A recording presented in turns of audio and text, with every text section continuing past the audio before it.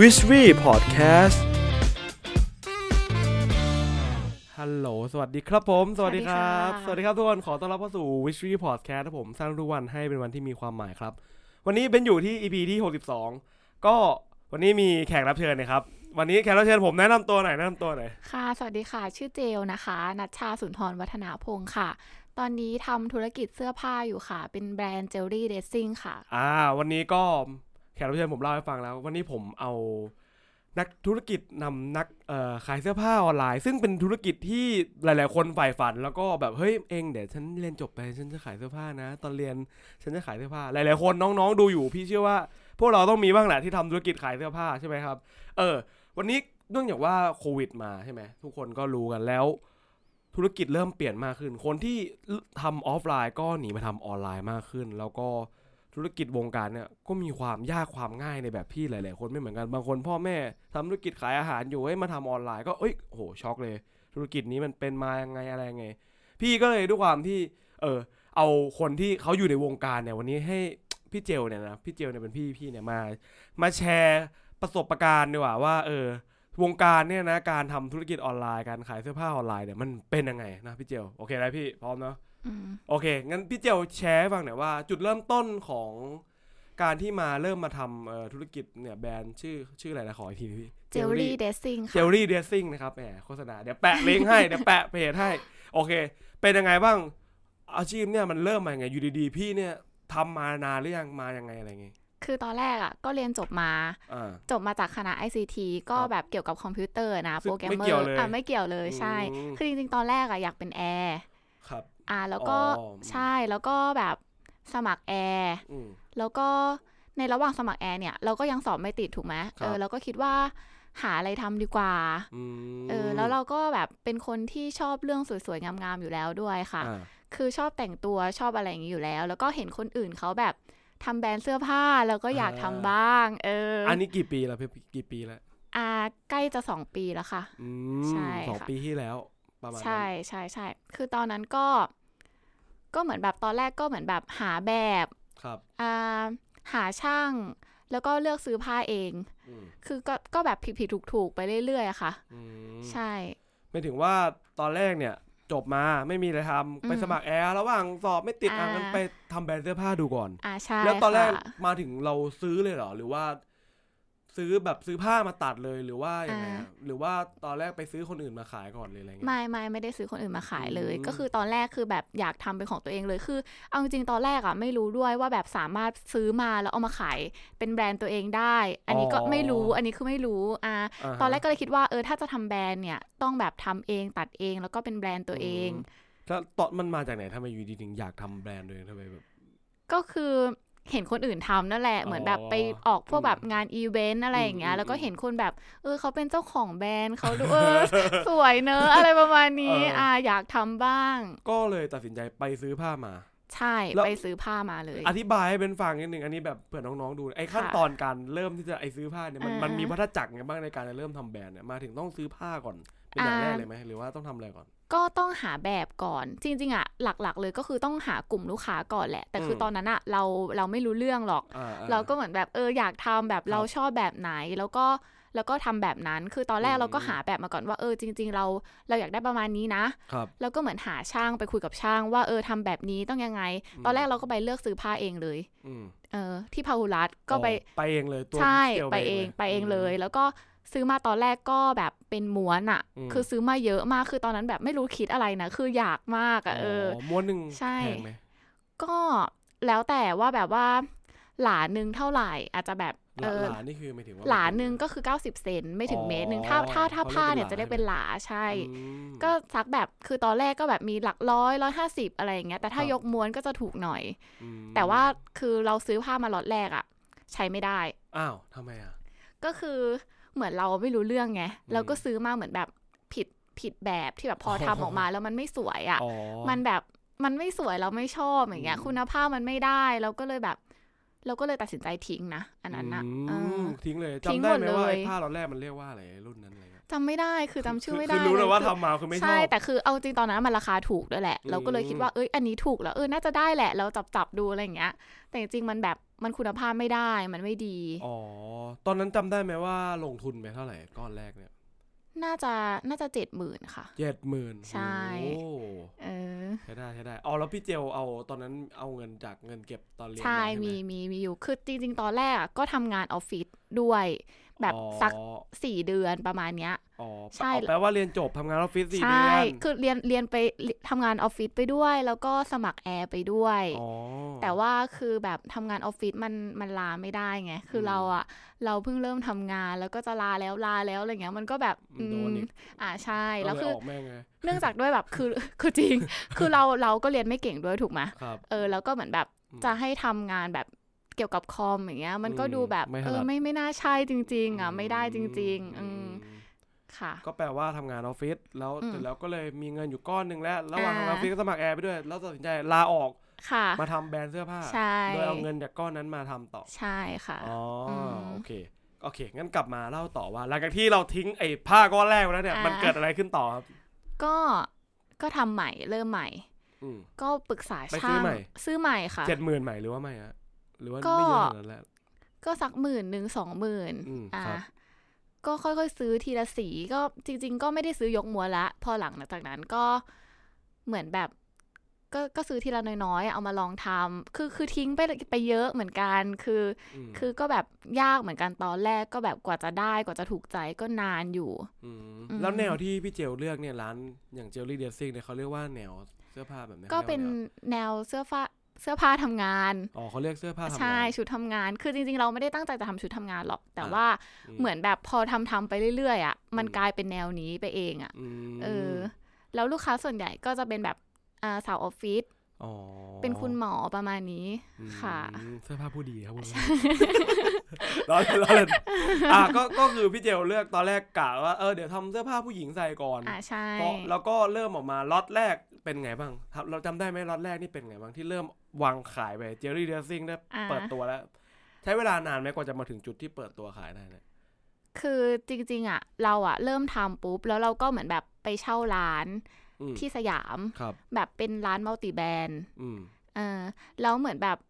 มันจะเปิดละอีกเดือนนึงซึ่งเราก็มีเวลาทำ1 เดือนเต็มที่จะต้องแบบเร่งให้เราเปิดเร็วที่สุดเพราะว่าถ้าไม่มีร้านเนี้ยเราก็ยังไม่ทำแล้วก็แบบช้าไปเรื่อยๆแต่พอเหมือนมีร้านมากดดันวางมาจำไปละจองไปละอะไรอย่างเงี้ยจ่ายไปละ100,000อย่างเงี้ยคือเหมือนจองร้านก็ต้องมาจำมีค่านู่นนี่เนี่ยก็เร่งเราก็เร่งแบบจะเปิดแล้วอะไรเงี้ยแล้วก็ทำให้เสร็จคอมมิตเมนต์มากใช่ก็เร่งก็จุดเริ่มต้นที่ทำตรงนี้ใช้เวลากี่เดือนพี่กว่าจะได้เปิดเดือนนึงค่ะเดือนนึงใช่คือแค่เดือนเดียวก็เริ่มขายแล้วใช่ไหมใช่เดือนเดียวก็วางขายเลยแล้วตอนนั้นเนี่ยตัดสินใจไงอยากถามว่าย้อนกลับไปตอนนั้นเนี่ยตอนที่ตัดสินใจว่าเฮ้ยกูต้องไปเปิดร้านแล้วจะต้องไปเปิดร้านแล้วเนี่ยมันคิดยังไงอยู่ตอนนั้นทำไมในเมื่อบางคนบอกขายออนไลน์ไปก่อนเปิดร้านทำไมตอนนั้นพี่เจลคิดไงครับก็กลัวขายไม่ได้กลัวแบบลงออนไลน์แล้วก็ใครจะมารู้จักอะเนอะคือร้านแบบ follow ก็ไม่มีร้านอะไรก็ไม่รู้คือถ้าพอเรามีหน้าร้านเนี่ยมันก็ดูแบบเพิ่มความน่าเชื่อถือให้แบรนด์มากขึ้นตอนนั้นพี่เจลกลัวว่าแบบเฮ้ยเดี๋ยวเปิดหน้าร้านไปแล้วไม่มีคนกลัวใช่แล้วบางคนก็บอกว่าเนี่ยแล้วเปิดหน้าร้านไปก็ไม่มีคนแล้วไม่กลัวกว่าเดิมออนไลน์ก็ไม่เสียต้นทุนนะคือมันเป็นแบบมันแบบเหมือนเป็นสิ่งสุดท้ายของเราคือเราแบบสอบแอร์ก็ไม่ติดสมัครงานก็แบบอะไรก็ไม่รู้คือเหมือนแบบทำแล้วก็ไม่มีความสุขคือถ้าไม่ได้อันนี้ก็ไม่ได้แล้วอะคือเราก็ต้องแบบมั่นใจในตัวเองนิดนึงคือเจ๊งก็เจ๊งไม่เจ๊งก็โชคดีนี่เป็นแบบเขาเรียกว่าคุณสมบัติของผู้ประกอบการนะเป็นพูดเลยการเขากล้าได้กล้าเสียใช่ไหมแต่ว่าหลายๆคนน้องๆฟังอยู่แม่งเอาเงินกำไป100,000ไปเปิดก็พี่ก็ไม่ได้แนะนำงั้นแต่ความหมายคือมันต้องมีเบื้องหลังที่พี่เจลวิเคราะห์ดูมาก่อนใช่ไหมลองดูทำเลว่าเสื้อผ้าพี่เหมาะกับอย่างที่เมื่อกี้พี่เจลบอกก็คือเหมาะกับพนักงานออฟฟิศเหมาะกับworking woman style คือก็เลยเลือกไปเปิดที่ไหนที่สยามค่ะใช่ก็1 เดือนตัดสินใจเริ่มทำแล้วก็เปิดเลยเป็นไงบ้างวันแรกที่เปิดร้านรู้สึกไงบ้างตื่นเต้นมากคือเราก็แบบตื่นเต้นมีกี่ชุดตอนนั้นมีกี่ชุดน่าจะ50 ถึง 50-60 ชุด ค่ะไม่ถึงลายมี50ลายเลยไม่มีแค่4แบบมีแค่4ลายใช่เริ่มต้นจาก4แบบเริ่มจากน้อยก่อน4ลายใช่แต่ว่ามีไซส์ไงมี S M L X L ก็เลยแบบก็คือทั้งหมดสต็อกมี50ชุด50 60นั่นแหละประมาณเนี้ยจริงๆสต็อกร้านเขาให้80แต่เราทำไม่ทันเราไม่เท่าแบบโอเคไม่ทันก็ไม่ทันแล้วไอ้ตัดเนี่ยพี่เจียวไปจ้างโรงงานตัดหรือตัดเองนั่นแหละคือตอนแรกตัดเองก่อนคือไม่เราไม่ใช่เราคือเราก็หาช่างแล้วก็แบบเหมือนคุยกับเขาให้เขาช่วยทำให้ก่อนอะไรเงี้ยแต่พอไปหลังๆเราก็เริ่มคุยกับโรงงานบ้างอะไรบ้างแล้วคือแรกๆให้จ้างช่างพอจ้างช่างไปสักพักก็โอเคงั้นเดี๋ยวฉันไอ้นี่เองก็เริ่มไปจ้างโรงงานก็เริ่มเป็นจุดเริ่มต้นใช่ค่ะก็พัฒนาไปตามสเต็ปใช่ถูกต้องเป็นไงกลับมาวันแรกเปิดร้าน56ชุดรุ่นแรกเป็นไงบ้างวันนั้นวันธรรมดาหรือวันเสาร์อาทิตย์จำไม่ได้แล้วอะแต่ว่าน่าจะกรกฎาเนี่ยแหละเมื่อ2ปีที่แล้วค่ะเริ่มเปิดร้านก็ขายได้นะน่าจะ2ตัวมึงดีใจไหมดีใจมากคือนั่งเช็คคือมันเป็นสต็อกออนไลน์ไงแล้วก็นั่งดูแบบดีใจตัวแรกแบบดีใจมากเลยได้แล้วตัวนึงแล้ววันนั้นได้2ตัวแล้วทำไมเขาถึงเห็นร้านเราวันนั้นเพราะอะไรคือวันนั้นมันเป็นร้านมัลติแบรนด์คืออยู่มาเดินกันใช่เหมือนเปิดฉลองเปิดร้านคือในร้านนั้นก็มีหลายๆแบรนด์นะเราก็เหมือนไปวางในนั้นคนเขาก็เดินเขาก็เลือกซื้อเขาก็เห็นเองใช่ก็เป็นจุดเริ่มต้นโอเคงั้นอยากฟังแบบสเต็ปต่อไปเลยโอเคหลังจากที่เริ่มวันแรกแล้ว2ตัวแล้วเกิดอะไรขึ้นต่อจุดเป็นไงต่อหลังจากนั้นก็เราก็เหมือนแบบอยากไปออกอีเวนต์แบบพวกตามออกบูธแบบเป็นวัน2วัน3วันอะไรอย่างงี้เขาเป็นอีเวนต์ใช่ไหมใช่เรียกเป็นอีเวนต์ตามห้างอะไรเงี้ยแล้วทำไงถึงจะได้ไปออกอีเวนต์หรือใครไปสมัครก็ได้ออกหมดใช่ใครไปสมัครก็ได้ออกหมดคือเราก็ต้องไปติดต่อเขาว่าขอแบบติดต่อแต่ก็ต้องจองนะคือครั้งแรกไปเราก็แบบงงไปนิดนึงแหละพอไปเรื่อยๆก็นั่นแหละก็เริ่มแบบจับทูได้ใช่ใช่ก็ได้ก็ออกบูธก็ไปออกบูธเป็นไงต่างกับที่ไปเหมือนวันแรกที่สยามไหมไปออกบูธขายดีเกินคาดเลยอ่ะใช่คือมันก็ไม่ได้ขนาดนั้นแต่ว่าแบบเหมือนค่าบูธมันก็ค่อนข้างแพงอะนะคือตอนแรกคุณแม่บอกว่าแบบค่าบูธแพงขนาดเนี้ยขายเท่าไหร่ก็ให้เขาหมดก็ใช่ไหมก็จริงแต่แบบเราดื้อไงเราแบบเราอยากอ่ะมันแบบคือเราอยากให้คนรู้จักมากขึ้นเพราะว่างานแบบงานอีเวนต์อย่างเงี้ยคนมันมาเดินเยอะแล้วทราฟฟิกมันเยอะค่ะก็เลยแบบไปออกบูธก็ได้ก็โอเคอยู่แล้วไปเนี่ยทั้งหมดเนี่ยทำคนเดียวเลยหรือว่ามันก็มีจ้างคนไหมหรือว่าไม่วันแรกทำคนเดียวหมดเลยขนเสื้อผ้าใส่รถไปอะไรไปแล้วก็ไปจัดไปแต่เช้าอะไรเงี้ยใช่โอ้สุดยอดเลยแล้วโอเคก็เริ่มออกบูธก็เริ่มขายดีแล้วเริ่มมียอดเข้ามาเรื่อยแล้วจุดไหนที่ทำให้แบรนด์พี่เริ่มแบบติดเริ่มมีออเดอร์วนซ้ำอะไรเงี้ยอยากฟังจุดนั้นเลยคือจริงๆอ่ะเราอ่ะค่อนข้างแบบโฟกัสเรื่องคุณภาพมากๆแล้วก็ดูแลลูกค้าเก่าเพื่อให้เขาแบบซื้อซ้ำบอกต่อเหมือนให้เขายินดีที่จะจ่ายเงินให้เราแล้วก็แบบเหมือนพอใจกับสิ่งที่เขาจ่ายไปแล้วสิ่งที่เขาได้รับกลับมาก็คือแบบเราดูแลลูกค้าดีเช่นลูกค้าแบบใส่ไม่ได้เรารับเปลี่ยนอยู่แล้วรับเปลี่ยนเราแบบไม่คิดค่าเปลี่ยนด้วยทุกกรณีเลยสมมุติว่าถ้าใส่ไม่ได้ทุกกรณีใช่คือแค่ขอให้ลูกค้าพอใจอ่ะเรายอมทุกอย่างพูดถึงเรื่องลูกค้าเมาส์นิดหนึ่งอยากฟังแล้วว่าพี่เจลเนี่ยแน่นอนว่าการทำธุรกิจบริการพวกนี้เราจะมีปัญหาเรื่องของ consumer service คือการบริการลูกค้าเนี่ยนะมันพี่เจลเคยเจอลูกค้าแบบแปลกๆบ้างไหมแปลกๆอะไรเงี้ยเคยเจอแบบแกล้งอะไรเงี้ยมีไหมลูกค้าแกล้งยังไม่เคยนะคะคือโชคดีหน่อยที่แบบว่าลูกค้าแบบไม่ค่อยมีปัญหามากเท่าไหร่อย่างมากก็แค่ที่หนักที่สุดที่โดนมาที่โดนเลยหนักสุดเหรอคือจริงๆแบรนด์เราสั่งตัดตามไซส์ได้ด้วยคัสตอมไมซ์ได้ใช่คัสตอมไมซ์ได้เพราะว่าแบบหุ่นคนมันก็ไม่ใช่แค่ S M L X L เนอะมันก็แบบส่วนสูงความสูงอะไรเงี้ยก็ไม่เท่ากันแล้วก็สั่งตัดความสั้นยาวกระโปรงได้ไอจุดอันเนี้ยมาตอนไหนพี่มาตอนขายไปนานตอนแรกไม่เลยเราได้ตั้งแต่แรกตอนแรกเรามีคัสตอมได้ด้วยเราคิดว่ายังไงก็ต้องได้เพราะเราคิดว่าถ้าเราขายธรรมดาเนี่ยมันก็สู้คนอื่นไม่ได้อยู่แล้วเพราะเราเป็นใช่เราเป็นแบรนด์ใหม่ไงคือเปิดวันแรกก็คิดแล้วว่าฉันจะต้องแบบสามารถใช่คัสตอมได้แล้วคัสตอมเนี่ยลูกค้านานไหมก็จะมาใช้หรือแรกๆก็มาแล้ว ไม่นานนะคือเหมือนเราก็เหมือนแบบโพสต์ไว้ว่าแบบว่าสั่งตัดตามไซส์ได้ค่ะตั้งแต่ไลน์แอดแล้วแอดมาปุ๊บก็คือยิงเลยว่าตัดได้นะอะไรอย่างงี้แต่ว่าสั่งตัดก็บวก100ก็บวกกับ100ใช่แล้วทุกวันนี้เนี่ยสัดส่วนตัดตามไซส์กับคนที่ SML เนี่ยอันไหนเยอะกว่าก็ตัด SML เยอะกว่าก็ยังเยอะกว่าอยู่ดีใช่ผมนึกว่าทุกวันนี้คนแบบกลายเป็นหนีไปให้มันพอดีหุ่นกูที่สุดอะไรอย่างเงี้ยคือถ้าหุ่นปกติไม่ได้แบบแปลกๆมากก็จะใส่ได้อยู่แล้วถ้ามาตรฐานเนี้ยก็ไม่มีปัญหาเขาก็ไม่ได้อยากจะสั่งตัดเพราะว่าสั่งตัดก็ต้องรอไม่ได้พร้อมส่งใช่โอเคค่ะก็เริ่มเข้าใจแล้วพี่ก็เริ่มมาวนมามีข้าวต้มไม้มีอะไรมีพยายามจะนู่นนี่นั่นซัพพอร์ตทุกอย่างจุดแข็งพี่เจลก็คือเรื่องของการบริการแล้วพี่เคยแบบนี้ไหมผมเคยเห็นบางคนเขาตอบแชทตอบทั้งวันเลยกว่าจะปิดได้เพื่อคนนึงแบบถามเยอะมากเลยอะไรเงี้ยหรือส่วนใหญ่ลูกค้าถามแค่แบบ10 ประโยคก็ปิดได้แล้วอะไรปิดได้อยู่ลูกค้าไม่ค่อยขนาดนั้นไม่ได้มีลูกค้ามีปัญหามากใช่แล้วเดี๋ยวนี้มันมีแพลตฟอร์มที่มาช่วยอย่างเช่น Shopee Lazada มันก็ง่ายขึ้นเราก็ไม่ต้องคุยแล้วแต่ว่าเดี๋ยวนี้เริ่มดีขึ้นแล้วเพราะว่าลูกค้ารู้แล้วไงว่าแบบต้องสั่งยังไงต้องตัดยังไงคัสตอมก็สั่งได้ส่วนใหญ่ลูกค้าพี่เจลเนี่ยครับเป็นลูกค้าใช้ซ้ำหรือเป็นลูกค้าหน้าใหม่ที่บอกต่อมาใช้ซ้ำนะใช้ซ้ำด้วยกับบอกต่ออันไหนเยอะกว่ากันพี่น่าจะบอกต่อนะคิดว่าเอกลักษณ์ของแบรนด์ Jelly Dressing เนี่ยมันคืออะไรคือน่าจะราคาน่าจะเข้าถึงง่ายด้วยราคาก็ประมาณ900 1,000อย่างเงี้ยซึ่งแบบมันตัดสินใจในการซื้อค่อนข้างง่ายหรือเปล่าไม่รู้นะคือมันก็ไม่ได้ถูกขนาดนั้นแต่ว่าพี่คิดว่ามันก็น่าจะโอเคอยู่ในระดับหนึ่งกับคุณภาพแล้วที่ได้รับใช่ทีนี้พี่ก็เริ่มมีขายออกอีเวนต์แล้วไปไงต่ออยากฟังสเต็ปต่อไปหลังจากนั้นเราทำอะไรต่อหรือว่าอัดออนไลน์เลยไหมหรือว่าไงต่อก็แล้วก็มีแบบoutlet premium outlet มาติดต่อเราให้เราไปลงคือตอนแรกเขาก็มาติดต่อเราแล้วก็แบบบอกให้เราไปลงแบบ9 สาขาแบบเนี้ยคือเราไม่ได้มีเงินทุนเยอะขนาดนั้นใช่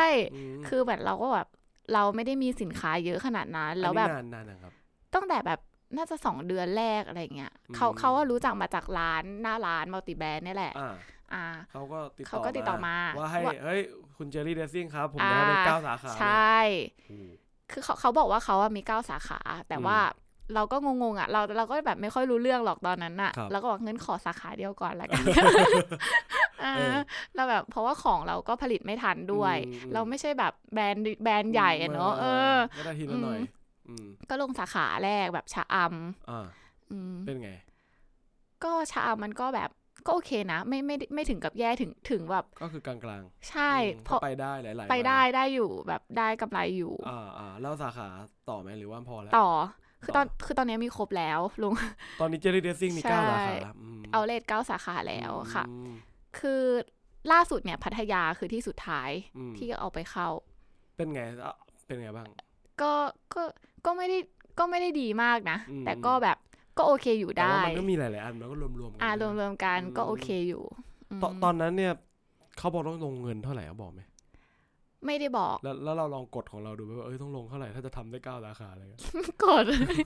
คือจำไม่ได้ละแต่ว่าแบบไม่ไหวแน่ๆแค่พูดมาก็โอ้พี่คะสาขาเดียวดีกว่าก็เริ่มขยายไปใช่ก็มีโอเคตอนนี้มีเริ่มออกอีเวนต์มีเขาเรียกมัลติแบรนด์แล้วก็ลงสาขาพวกนี้แล้วมีพาร์ทไหนอีกไหมที่ Jelly Dressing ขยายไปอีกก็แค่นี้นะมีแค่นี้ออนไลน์กับแบบ Shopee Lazada อย่างเงี้ยผมถามนิดนึงว่าอย่างออนไลน์ Shopee Lazada เนี่ยเริ่มมาลงทุนนานไหมนานหรือยังก็ถ้า Shopee น่าจะปีหนึ่งตอนนั้นคิดยังไงทำไมถึงต้องมาลง Shopee อะไรเงี้ยคือตอนนั้นไปออกอีเวนต์แล้วมัน X กับ Shopee มันก็เหมือนต้องแบบ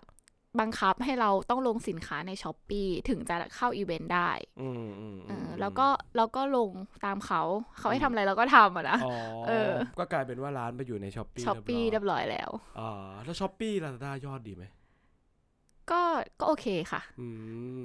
ก็ไปก็ไหลไปใช่ก็อยู่ได้เอาจริงๆอย่างแบรนด์พี่เจลนะเป็นสินค้าราคาอยู่ประมาณ ไม่ได้สำหรับเบนไม่ถือว่าถูกแต่ก็คือเป็นของราคากลางๆที่ดีสำหรับเบนนะที่เบนแบบเคยสัมผัสมาคือของเขาดีจริงขายเลยของเขาดีจริงเพราะว่ามันเรื่องของต้นไม้เรื่องอะไรเรื่องการใส่ใจด้วยแล้วจริงๆแล้วแบรนด์พี่เนี่ยยอดขายส่วนใหญ่เป็นคนอายุประมาณเท่าไหร่อะไรเงี้ย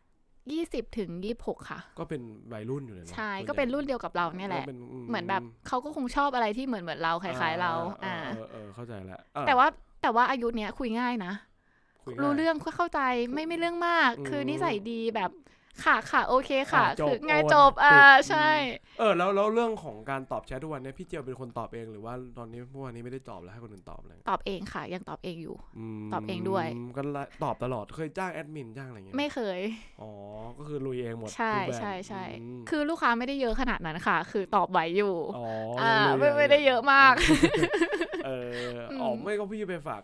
ร้านอะไรพวกนี้มันก็หลายอันนั้นเราก็ไม่ต้องตอบใช่ไม่ต้องตอบดูแลเฉพาะพาร์ทออนไลน์ใช่ไหมถูกค่ะเริ่มเข้าใจแล้วโอเคก็น่าจะประมาณนี้นะครับมาแชร์ประสบการณ์พี่เจลโอเคอยากให้พี่เจล